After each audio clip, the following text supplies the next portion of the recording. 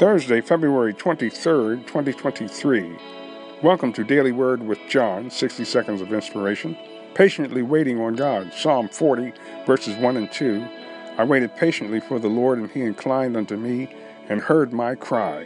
He brought me up also out of an horrible pit, out of the miry clay, and set my feet upon a rock, and established my goings.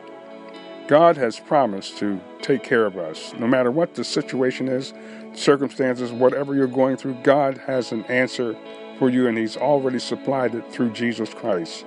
We just have to wait on the total manifestation of the miracle, the healing, and deliverance, because God's already done it. Rejoice in the Lord always and be exceedingly glad, my friend, because the Lord is on your side. Father, in Jesus' name, thank you for the word. Thank you for healing, salvation, and deliverance through Jesus Christ. We ask you to heal the sick again, save the lost, and deliver those that are bound. In Jesus' name, hallelujah, amen.